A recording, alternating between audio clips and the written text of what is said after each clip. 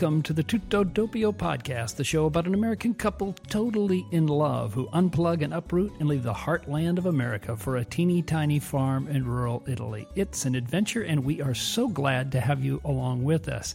Today is January 1st, 2016, a Friday. Thanks so much for downloading the podcast. I'm your co-host, Bob, and I'm joined by my beautiful wife and foxy co-host, Gina. Say hi, Gina. Happy New Year. Happy New Year to you, baby. How you doing? Good. Yeah? Yeah.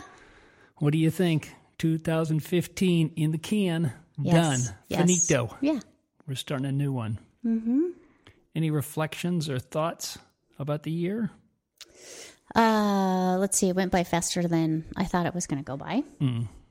We were listening to another podcast a day or two ago. I can't remember. And this couple had said that they thought it was really important to move to a place where you don't necessarily see any other expats because you become much more integrated into the community and it happens faster. And that's, if you're really going to do it, you just should go Cold turkey. Yeah, cold hog or however you want to rephrase it. And I get that, but I don't know. Like it would have been really tough to do this without all of our friends who came, and we have people, Americans, who live near us. Yeah. I mean, within a 20-minute drive. So there's Dwight, and yesterday we had a lovely, lovely lunch with Anya and Christoph and their kids. Yeah. Yeah, Anya and Christoph we've known for a little while now, and they were in Massachusetts and then New Hampshire right before they moved here, and they finished their house and invited us over for lunch. And we had seen the project in various stages, but I mean, they're done.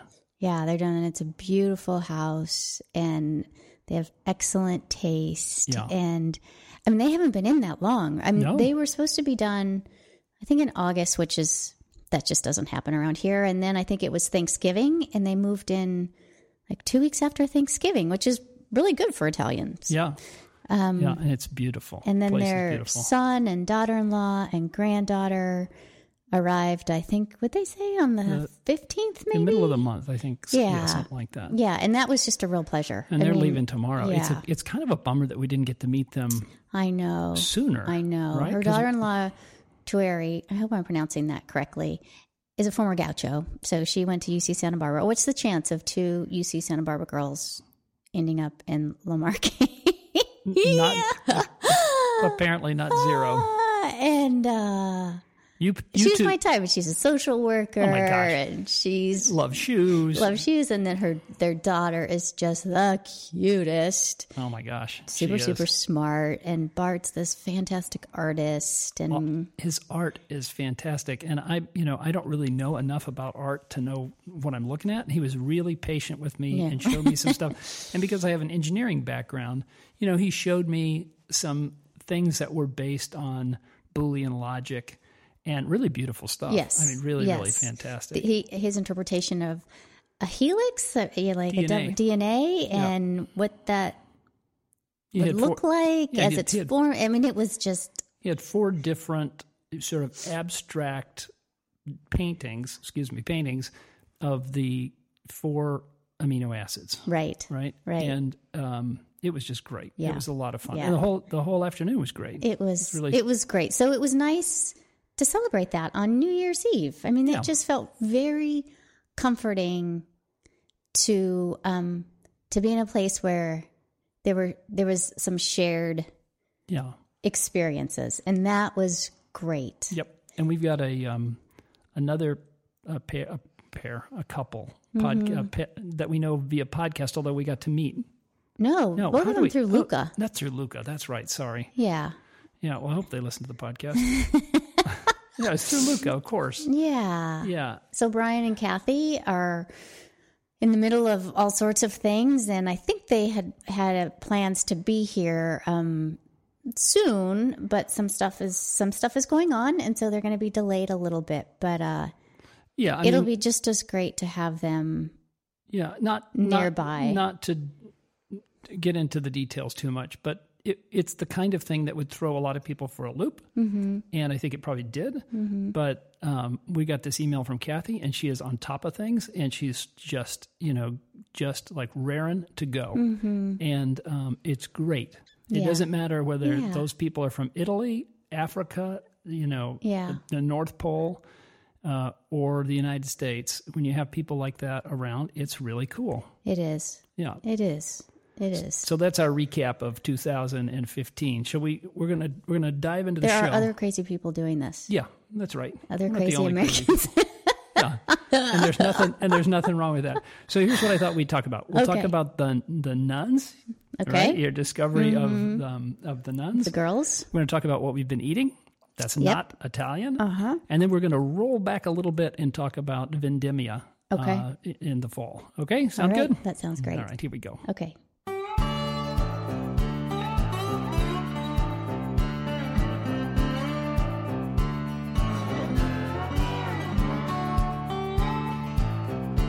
We have made some friends in town. I mean, you've really made some special friends in town, right? Yeah. So talk about it. So this started during the summer when the guys were working. The landscaping guys. Workers. So I think it was Andrea and Emanuele and Marco.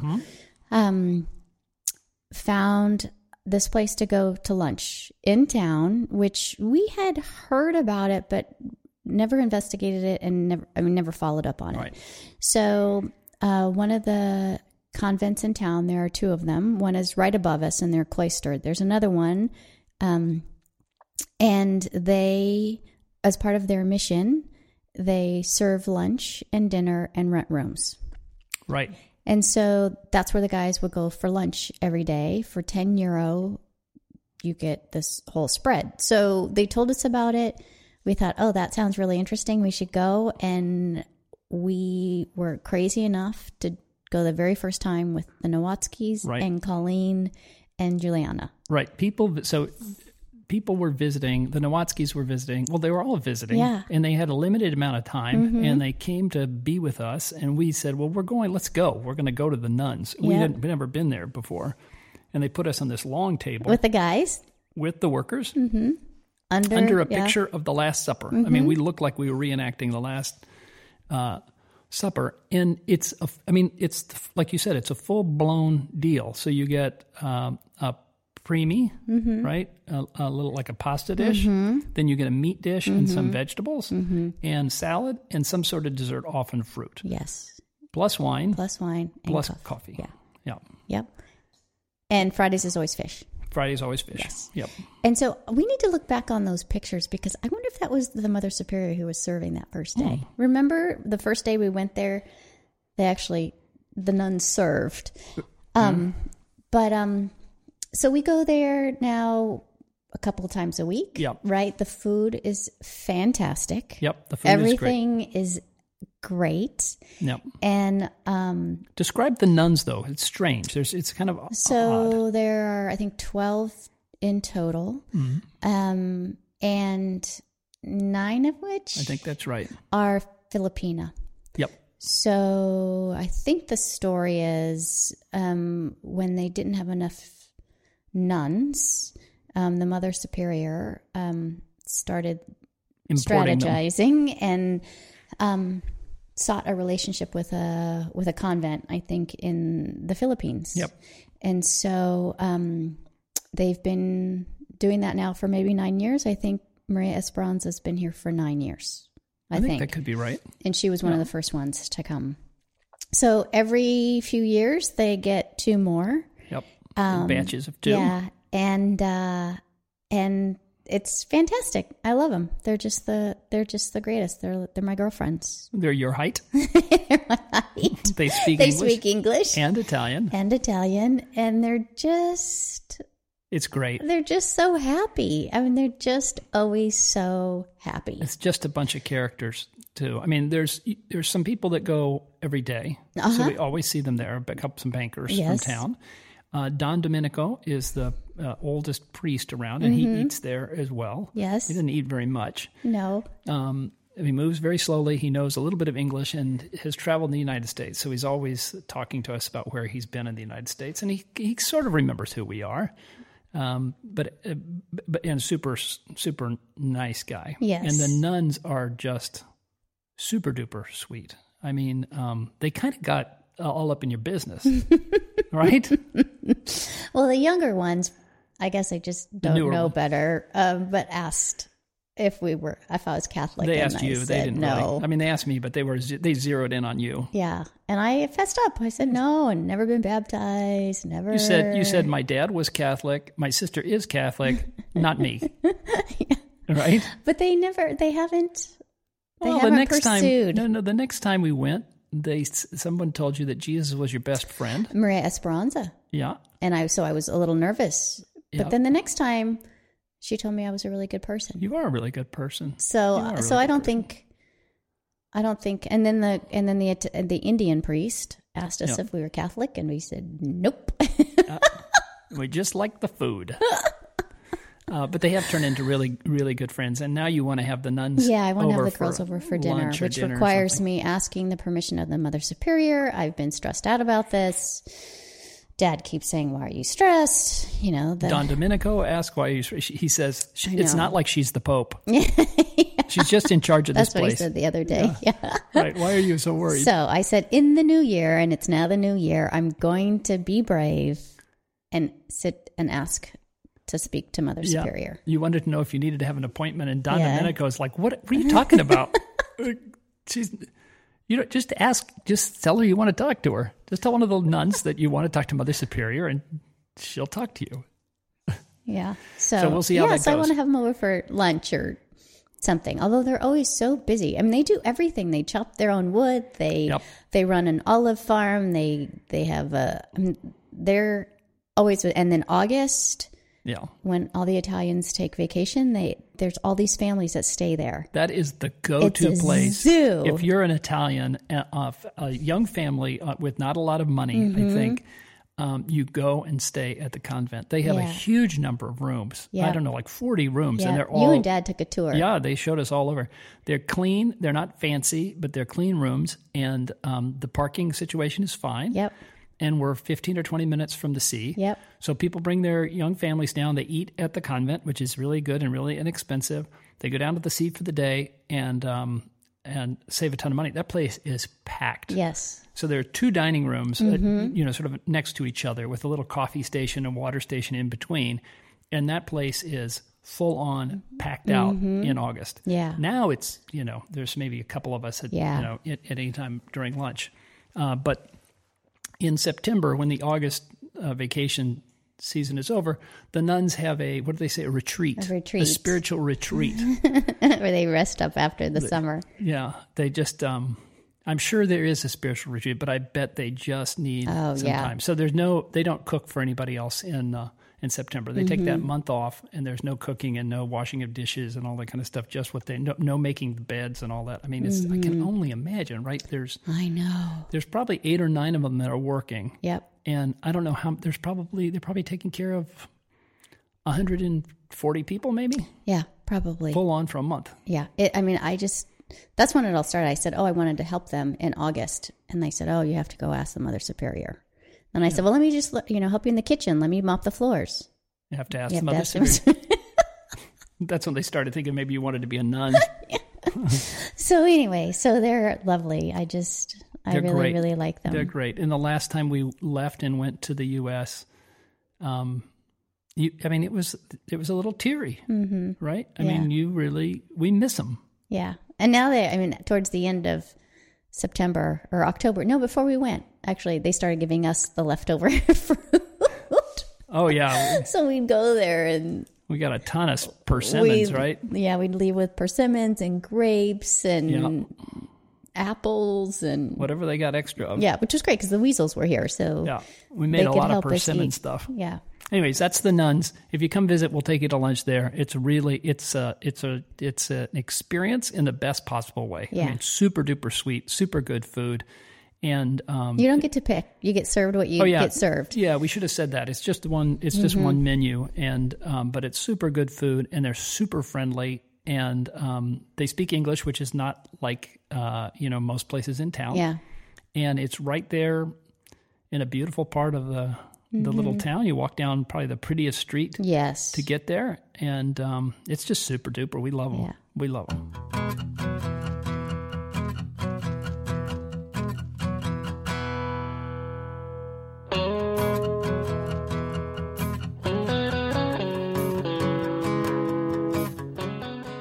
I think you have a confession. Do I need to tell you what it is? Yeah. You cannot stand any more Italian food. Oh, in small doses. You live in Italy, and that's all they eat here in small doses. No. No, after about a year, I would say, or maybe even 9 months of being here, we really started getting, both of us, but you in particular, really had a hankering for non-Italian food, Thai food, Indian food, Mexican food, which is just difficult to find here. People in Italy love Italian food, and if you can have Italian food, why would you want anything else? That's kind of the attitude they have. But we've started, I think, to crack the code on some of this non-Italian stuff. Mm-hmm. So what are some of the things we're making now? Well, it all depends on what I can get, right? So once we found that Cash and Carry, the kind of Costco place, has a Asian section where I could find sesame oil and oyster sauce, and then some good seasonings. Good seasonings. And then I started making some Asian food. So for a while, I've been making Chinese rice because Chuhong taught me that before I left. And so is that jasmine rice? What do you use for that? Yeah, that's jasmine rice, and then some veggies, and throw in a little bit of shrimp, or if we have leftover pork, and then sesame. But the important thing is you need that sesame oil to flavor it. And so that I've been doing for a while, and then that's a nice break. Yeah, and then what happened was when we had all the vegetables in the garden this summer, I went online to the New York Times website and looked for recipes that had eggplant, zucchini, and found a couple of really great recipes, which surprisingly I could find garam masala at the Bio store. Can you describe what that is? I never really asked you about it. Is it seasoning? Is it one seasoning or is it a mix of things? I don't know what's in it. Okay. But so that I was able to find at the Bio store. And so we make a nice little so good eggplant, tomato, chickpea curry kind of. The first time you made it, it calls for fried eggplant, which was really good, but messy and kind of fattening. Yes. And so since then, now I just roast it. I just stick it in the oven and grill it, and then the last time we made it, I used the grilled eggplant that you did in the forno, the wood burning oven outside. So that's definitely a go-to. We still make the good. Israeli egg dish. I mean, that we have all the time, and that we made in St. Louis. That's pretty easy, right? Yeah. That's what's in there. Tomato. Is there garlic in there? Yep, there's garlic, tomato, and that has cumin seed, which I can get here, and paprika and cayenne pepper. And so those are all that's easy. If you haven't had the Israeli egg dish, that's a great one, especially if you have vegetarians. I mean, it does have eggs, so it can't. It's not a vegan sort of thing. I suppose you could probably do it. Yeah. But it's this tangy, spicy. A little bit of feta. We can get feta here. Yeah. Tomato. It's this tomato-based deal with chickpeas and chickpeas. What am I saying? With onion, garlic, jalapeno pepper. Yeah. I was going to say chilies is what I was trying to say, and then cracked eggs on top, which are sort of what'd you say? I was going to say poached. Poached. They're kind of poached on top, and some kind of bread, and you just kind of ladle it out. Or if you're with the right group of people, you can just have the big pot in the middle and you dip in there, and it's really good. And it's relatively easy, right? And then the last thing was we're at home. We were in the States last month for the month, and I ate a lot of Penang curry, which is my favorite.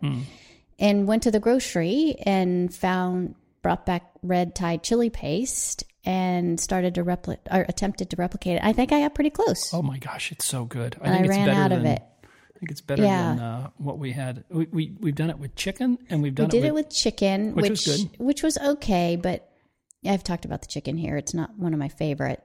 And then, I think, you know what, but that was the first time we did it. I bet if you did it again with chicken, you'd like it even more. Maybe. But the vegetables are fantastic. There's no reason to do chicken. And then the last time we did it, we had a whole bunch of my gosh, I am salivating. roasted vegetables that you did in the forno. And I made it for Marco and Paolo, two of the guys working. And they had lunch with us. And we invited them in, and then we locked the door. Seconds. Yeah, they ate. And I was so happy. They ate. We ate all of that stuff. I mean, we ate almost every last drop of it. Yeah. So that I was able to do that successfully because I got the oyster sauce from Cash and Carry, coconut milk. Yep. I got there. The coconut milk we can find. The Thai curry I brought from home. That we're going to have to get some more of or find a supplier. Well, I got some from Cash and Carry. I'm going to try it today. Okay. Today? And see, because we leave again in a few days for the States. And if it's lousy, I'm going to have to bring some back. Good plan. And then, and I added a little bit of peanut butter. So it had the little peanutty kind of flavor. And the peanut butter here tastes like peanuts. I mean, there's no sugar in it. Right. It's just peanuts. So that's actually really, that makes it a lot easier. Right. So that's been good. Let's see, Mexican food. We figured out how to make breakfast burritos. Oh yeah. So right? there's a sausage, which is Calabresian sausage, nuja, which is like andouille, which is a little hotter than Mexican chorizo, but it's soft like that. Yep. And it's the taste is really close, I would say, to chorizo. Maybe just a little more temperature. It's hotter, but. And we can get tortillas. We can get flour tortillas, not corn tortillas, but we can get flour tortillas. So burritos, breakfast burritos, easy to do. Grill up some potatoes if we want them. Yep. And then the chorizo-like stuff and the eggs. That's fantastic. Yep. We've mastered, I'd say we're pretty close to mastering the slow roasted pork shoulder for all the day after. So if we make pizzas in an evening, the next morning the oven is just the right temperature to put a pork shoulder in there and let it sit for several hours. And you got it. You finally got it. Yeah, I figured out, boy, I'm drooling all over myself. I'm like Buttercup. I think we did finally figure that out. Yeah. And we made some, I slow cooked some pinto beans a week ago or so. And those were really good. And then mashed them and refried them with a little bit of lard. But we had to get the pinto beans from the bio store. Yep. I mean, you can't just get them in the grocery. They tasted like refried beans. Yes. I mean, they tasted like U.S. really refried beans. Really good. Fantastic. So we're holding our own. Yeah. I mean, I think we're spending a little bit more time when we go to a store looking and to see what's available. And we can even make a decent hamburger now. I brought back, you figured out that. I brought back, Jacqueline gave us all the ingredients for pozole. So I'm waiting to make that. But I brought corn husks back to make tamales and different spices that I knew I couldn't get here. So those are all sitting downstairs waiting to be used. Like I can't get allspice here. So strange, huh? Those types of things. Brought back lots of different chilies. We might be able to get some of that stuff online. I bet in some of the bigger, like Milano or Bologna or Rome, maybe we could find some. But maybe not. So. But we're now, so it's nice. I think we probably have 2 non-Italian meals a week, wouldn't you say? Yeah. Yeah. And then Dad always makes us the fajitas with the shrimp and the peppers, but he brings plum sauce over. Yeah, your dad's got this fajita thing, which is not. I mean, that sounds Southwestern or Mexican, right? Fajita, that word. But your dad has this whole. He goes a completely different direction and puts plum sauce on it. Yeah. So it's sort of this more fusion. It's a fusion. Yeah. That's how your dad rolls. Is with the fusion. So the big point here, this is going to sound weird because I think people maybe are listening to the podcast because they're thinking, well, what would it be like to live every day in Italy, and wouldn't it be fantastic? And the food in Italy is fantastic. Yeah. There's no question about it. We've got always fresh. We've got great seafood, great vegetables, great greens, just a salad. Fantastic pasta, and you can do it all kinds of different ways. Great pork products. And some great pizza, too. I mean, it's just really good food. But, when you grew up in the United States, you have this I don't know if ethnic's the right word, but multicultural exposure to food. Certainly we did. We grew up in Southern California, so there's all kinds of different food. And I mean, maybe someday we'll turn into Italians and just like get into the groove of only Italian food. But it's been really it's been helpful. It's and it's been fun for you. Yeah, I just eat it. Yeah, no, we have friends. I mean, Pietro loves other foods, and Luca likes curries, and so we have. It's not like every Italian. I'm being, that's a little bit of a stereotype to say that Italians don't like any other food, but typically they don't, and that means the shops don't. That's why it's hard to find the stuff. Absolutely. But you're right. Pietro he's traveled all over, and he likes he likes to try new things. Yeah. So we're gonna have him and Stefano over for some pulled pork tacos. Yeah. And I'll be, oh man, I'm so hungry right now. But I think it's just now I think I'm more, I'm better about thinking about, well, where are we going? So we went to London for the concert, and I probably should have done some shopping there, but I didn't, for food things. Yeah.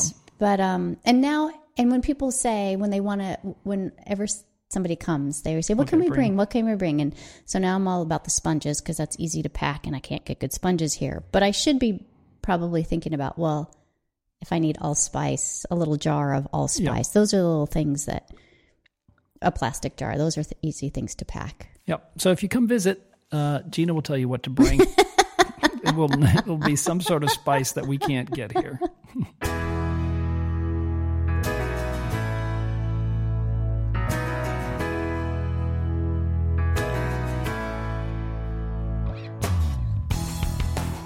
We did it. We had a second grape harvest. We actually had 3 this year, right? Now we got to go back in time a little bit. Oh, my stars. And talk about that. So the first... That seems so long ago. Well, it was kind of long ago. The first harvest was the white grapes, the Pecorino. That was hard.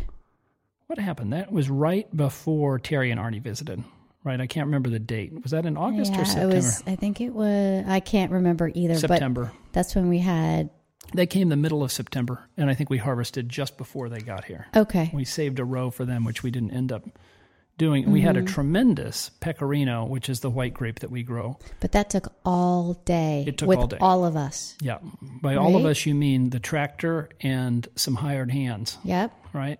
How many were we? Do you remember? It's you there were and me? 7 of us. So it was you, me, Lydia, Pietro Mimo's kid, Antonio, and Marcello with the tractor, and Lydia's dad. Oh yeah. Why am I blanking on his name? The Beast. It'll come to us. Okay. So it took all of us, the tractor, and we did go all day. Right. We stopped and had some lunch at some point. Yep. And we had a nice, beautiful lunch out on the deck because it had been finished, and which was so nice. Right. So nice. You broke out the zucchini bread for dessert, which completely freaked them out. I was so excited. I made zucchini bread from our beautiful zucchini in the garden, and they didn't eat it. Dimitri. This is weird. Dimitri, yeah. This is weird. Pietro, of course, ate it because he likes different things. But the Italians, no. No, the idea of zucchini bread was okay. It was that zucchini bread that was a sweet, like a dessert. They just didn't get that. That was just like, no, we're not going to have that. But we did get it done, finally, eventually. And a good yield this year. That was DOCG. Yeah, high quality, perfect. The acidity was just right. The sugar level was just right. Everything was good about those white grapes. I mean, really, really good. Last year was really skimpy. This year, plenty of grapes. Yep. We tried to make some white wine. Not so good. We're going to try again next year. But you sold it to Colli Rippani, right? Yeah, the co-op. You're now part of the co-op. Sold all of our grapes to Colli Rippani, which has an advantage. So this is the co-op that we may join to become members of. That's we can see from the farm across the across everybody the valley. Who's been here, the big tanks, the big silver tanks out there, and they got a real operation there. The advantage is we're a very small vineyard, and when you sell the grapes to somebody else, you have to coordinate about the delivery. And so that makes it really difficult because not only do you have to find the workers here, have to get the tractor here, have to do that around the time that the grapes are coming ready to be harvested, you also have to settle up with the person you're selling the grapes to so that they can receive the grapes, because you don't have, the grapes can't sit around. Right. I mean, they've got to go. Yeah.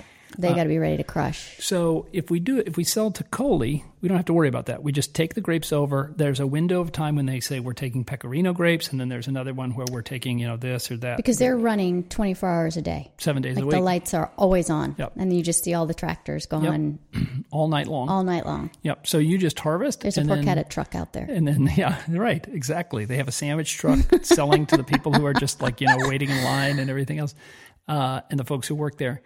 So with Coley, you don't have to worry about that last step. You still have to worry about getting the workers here. You still have to worry about getting the tractor here. But once the grapes are off, you just go over to Coley and you sit in line, and then they weigh the truck with the grapes. They test the sugar level and the acidity. Then you dump the thing. Then they weigh the truck again, and then they know how many grapes that you delivered to them. And so that's what we did this year. And I think, I don't know. We have to think it through. It certainly makes it easier in terms of scheduling, because that's been a problem. Absolutely. Now, Pietro said somebody expressed buying our grapes next year. Yeah. Which would be very, very cool, but we run into that same problem. Yeah. They make beautiful wine, but fantastic, especially the Pecorino, this white wine. Yeah, but it means us, and he wants them hand crated. I mean, not in the tractor. He wants them put in crates and brought up. Yeah, so let's explain. So that's a little bit more challenging. Let's just explain a little bit about how the typical harvest goes. I mean, we're measuring the sugar level. Like I go out there with my refractometer and test the sugar level, and I bring stuff back in and look at the try to look at the acidity and the pH, and we're trying to figure out exactly this right sweet spot of when you have the sugar level high enough but not too high, and when the acidity has dropped but not too far. And the pH is still good, so the wine will be stable. You don't want it to be if the pH is too high, that means that it's not acidic enough, and then you can get these microorganisms growing. So there's this really sweet spot. And our grapes, and I think it's just this region, have a relatively high pH for the acid level, which is a little bit unfortunate. So we've been running a little bit high on the pH to get the acid, to get the acidity right. So you're constantly doing this, and you kind of pick a day. You may be a few days away, and and then you've got to scramble to get the people, scramble to get the tractor, and then what happens is if you're doing it by tractor, which is how we typically do it, there's a tractor with treads, cingalata, and a trailer. Cingalata? Yeah, is a treaded metal treaded tractor, which we have to have because the land is so steep. The tractor pulls this big trailer. We have buckets and clippers, and everybody clips the clusters off, drops them to the bucket, and then hands the buckets over and dump it into the trailer. And we can probably do 4 or 5 rows maybe at a time. Yep. Right. So people spread across. People are marching up or marching down the hill, and they're handing their buckets into the middle, and the buckets get dumped into the trailer. Yeah. And some people are so Lydia doesn't even use clippers; she just uses her fingernail. Yeah, I don't know how she does it. And then Antonio is a hairstylist by trade, and he was styles the vine. Right? Yeah. He's not quite as fast as Lydia, but he's good. He worked hard. We got it done. So that's what happens typically. If you have a buyer who wants the grapes crated, the reason they do that is pretty obvious. If you pour these grapes into this big trailer, the ones at the bottom are being crushed by the weight of the ones on top. And I don't remember how much. How many? We had a couple. How many? I thought it was like 3,000 kilos. So 3,000 kilos. We had about 3.5 tons of white grapes. So that was 2 trailers full. So you can imagine that in one of these trailers, you got thousands of pounds pushing down on the grapes. So sometimes when you're making white wine, especially, you want to crush the grapes and press them immediately, usually, and then you start fermenting. So they don't want the stuff being crushed, because now you've got this juice sitting next to the seeds and the skin, and you're extracting tannins in, and it can make the wine a little harsh.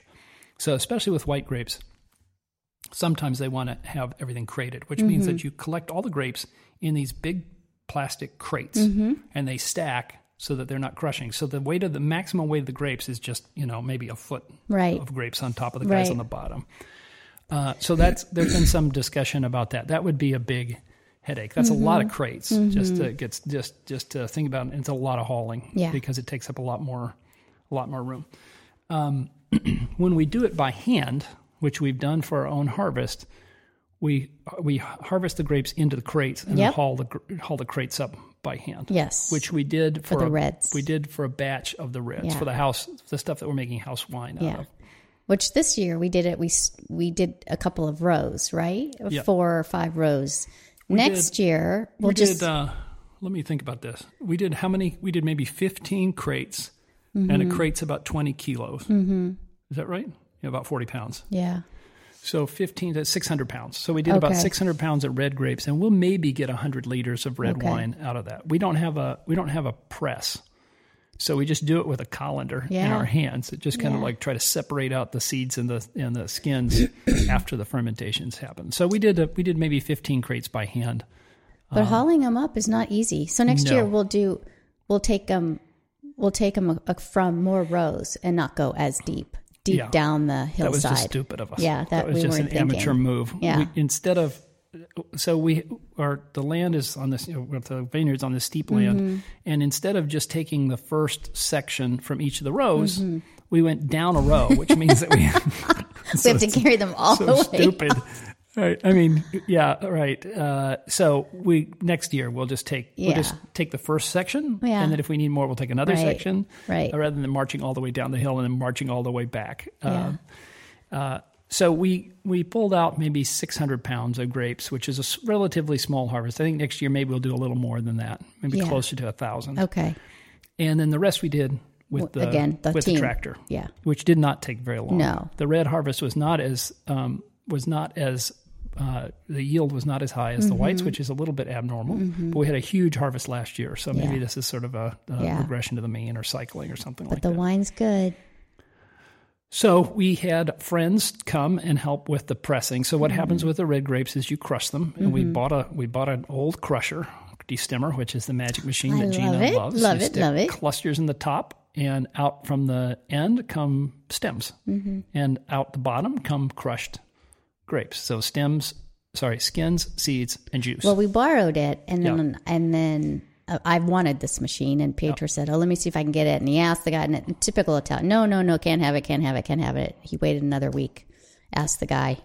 Okay, you can have it. Okay, you can have it. It's not in that. I mean, it's fine. It's nothing fancy, that's for sure. No, but it's just great. You got to replace the cord and all kinds of stuff. At any rate, so you crush it, and then we let it sit for a little while. Most people immediately start a fermentation, but I like to let things kind of settle down. Then we start the fermentation, which we had, a little bit difficult time with because it was cold. Yeah. So we stuck a heater in there. Yeah, it takes a little time for that, for the bacteria, the yeast, to start chewing on the sugar to make alcohol, if the temperature is not high enough. So we warmed it up a little bit. And that all went fine. The fermentation ended, and then we had your friends visit, right? Yeah. And we immediately, as we said last time, put them to work. Trista and Sharif pressed by hand, right? Yep. The 3 of us pressed by hand. You supervised. And, no, you helped too. And we... and then we brought it all the way down into the basement through that tube with you sucking on the tube. Yeah, I tried to siphon the wine, which is probably 50, no, maybe more than that, 100 liters, 120 liters. Yeah, probably 50 gallons or so, maybe a little more. Tried to siphon it by sucking on it, and I got it most of the way, but couldn't break the final little hump. And my lips were I looked like I'd been playing the trumpet or something. I had these gigantic lips. And finally we got the pump working. I sprayed all kinds of grape juice, wine at that point, all over the basement. We got that cleaned up. Gee, I was really upset, but you were very calm about it. And we got it cleaned up. And now it's sitting in a steel tank. And we'll put it on wood as soon as we're back from the States. So in February, we'll put it on wood and leave it in for probably a year until we get to bottle it. Yeah. Keep topping it off. And this year, it's not quite as acidic. It's really nice. It's going to be good. And the 2013, 2014, which was our inaugural year, the one that I keep saying is too acidic, is coming along actually really nicely in the bottle. You just need to leave it alone. Yeah, it could sit for probably 5 or 6 years. I don't know if we can let it sit for 5 or 6 years, but it'll be good. Yeah. It'll be good. The red, I think, we kind of have figured out. The next thing is to try to do a white, which is a little more difficult in terms of temperature, and then we might try a little blending at some point with the red, rather than just do 100% Montepulciano. Maybe not. You like it just to all be estate bottled. Yeah, I do. Okay, well, forget that then. So that's it. Vendemmia, that's a lot of fun. It's great to have people here. It absolutely is. If they're physically fit. Yeah. Because we could use it's not complicated work. It's hard work, and it's a heck of a lot of fun. I mean, it is super beautiful, and we have a big lunch. And at the end of the day, you're just tired and happy, and it's just a really great feeling. You're outdoors. It's a beautiful view. Am I trying to sell it? Am I selling it too much? No, it absolutely, and I think you're absolutely right. The problem is we just don't know what's going to happen. Yeah, we can't get it down. We can't even predict it a week out. Yeah, a week out, we're down to maybe 3 or 4 days about when it's going to happen. But when people are making plans, it's hit or miss. That's for sure. The boys helped us this year, and we had Billy come a little bit early to help, but they were both here for the red and not here for the white. It's really hard to, unless you can pick a window of maybe 3 weeks or 2.5 weeks, something like that, it's hard to know. But take your chances. If it's not us, someone will be harvesting. We could always find a place to pick. That's if true. People are dead serious about picking. We've got lots of friends with vineyards, and they'd be happy to have the. Well, and we're going to need help with olives. Tristan Sharif pulled olives off of our one tree, and holy cow! The better part of an afternoon. Now it's big and overgrown, and it was really, really happy. It put off a bunch of olives, but we have 306 out there that need to be couple more years when those things are really humming. That's going to be, we're tired after the grape harvest. That happens. Like 2 weeks later, maybe. Oh my gosh, yeah, I'm exhausted already just thinking about it. But that's the way it goes. Yep. That's the life of a farmer. Yep. So that's Vendemmia of 2015. We're looking forward to the next one. Make your plans. We usually the white harvest is usually September, end of August at the very earliest through the middle of September. I would say typically, and then the red Montepulciano d'Abruzzo is 3 to 3.5, maybe 4 weeks later. Yeah. So the end of September, beginning of October. Fair enough. Yep. Right. This last one with the red, we got stalled out because we had rain. Yeah. It was at the perfect. The grapes were perfectly ready, and then it rained, which is okay. It doesn't do anything. The grapes kind of just hold, but then you have to wait for things to dry enough to get a tractor out there on that slippery land, and so it seemed like that dragged on for quite a while. But the grapes turned out perfect. Same thing, sugar level perfect, acidity really good. Yeah, we'll see how we do. I'm looking forward to it. There you go. That's it. That's the story of Vendemmia 2015.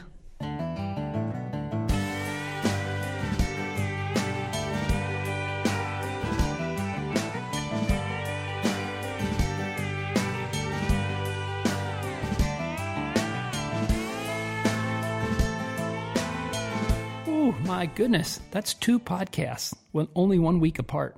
It's like I know. And now we're taking another break, right? Oh yeah, we are taking a break. We're gone for the month. Yeah, you have your book launch. My book launch on January 19th. Not that far away, just a couple of weeks away. So we'll be back in the States for the month. Yep. And we can bring the tape recorder, but we never do it when we say we're going to do it. Well, we'll bring it. Yeah, okay. Just so we can feel guilty when we don't do it. But we're going to be traveling around seeing our friends and family types. Yep, and having a dinner party at Dad. I think, yeah. Yep. Dad always likes to have dinner parties when we show up. That's like a week from today. Yeah. So there you go. Thanks so much for downloading the podcast. Oh, I'm just going to put in a commercial and ad here. If you have any interest at all in the book, go online, 50bits.com. You can search for it anywhere you can get books, Amazon, Barnes & Noble, all that kind of stuff. It's a book about how to activate your best intentions, how to bring behavior into line with what you want to do. You can use it on yourself. You can use it on your family, coworkers, etc. It's a fun book. There's a lot of Gina in the book. Unfortunately, yeah. And very. What I do wrong? Very accessible, and you might enjoy it. Yeah. You could help me out by buying a copy for you, and I can buy another plant. Yeah, right. We need it. We need it. Thanks for downloading the podcast. Gina, give them the details. Okay, I got to put my glasses on. Okay, if you want to send us an email, our address is tuttodoppio@gmail.com. That's tuttodoppio@gmail.com. Or visit us online at tuttodoppio.com. You've been posting pictures and things, right? Oh, yeah. So you've been much more active. Yeah. I don't do any of that. Like us on Facebook, facebook.com/tuttodoppio farm, all one word. Follow us on Twitter. Our handle is tutto_doppio. That's TUTTO_DOPPIO. And if you like this podcast, please be sure to give it a review or a rating on iTunes. That really helps others find the podcast, and that's what we want. This week's song is Open by Melanie Unger. Gina, in bocca al lupo.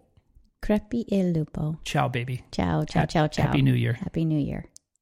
Open your eyes, look into mine. With just one stare, I know I'll be fine. Open those lips, lock them with mine. With just one kiss, our hands intertwine. Open your hand, grasp mine together. With you by my side, I could stay here forever. Open your ears, whisper to me, tell me you love me and make me crazy. I wanna know what you're feeling inside.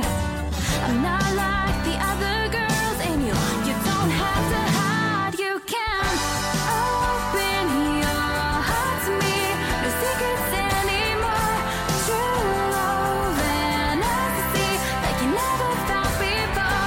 Open your heart to me, just let it all pour out. You can tell me anything, just open. Just open your soul. I won't break it. We both know together we'll make it. Open your fingers, lay them next to mine. We can spend the whole day watching how they intertwine.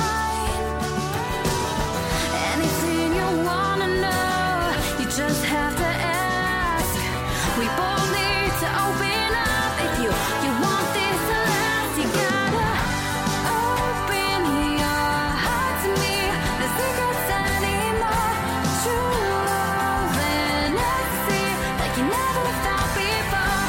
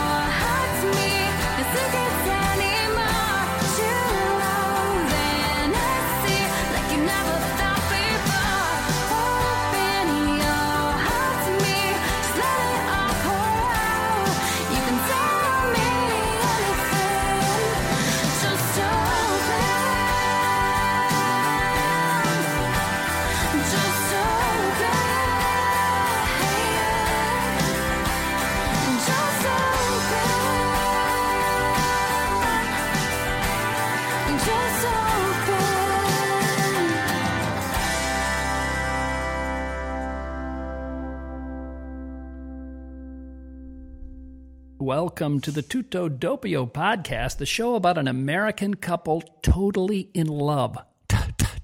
Totally.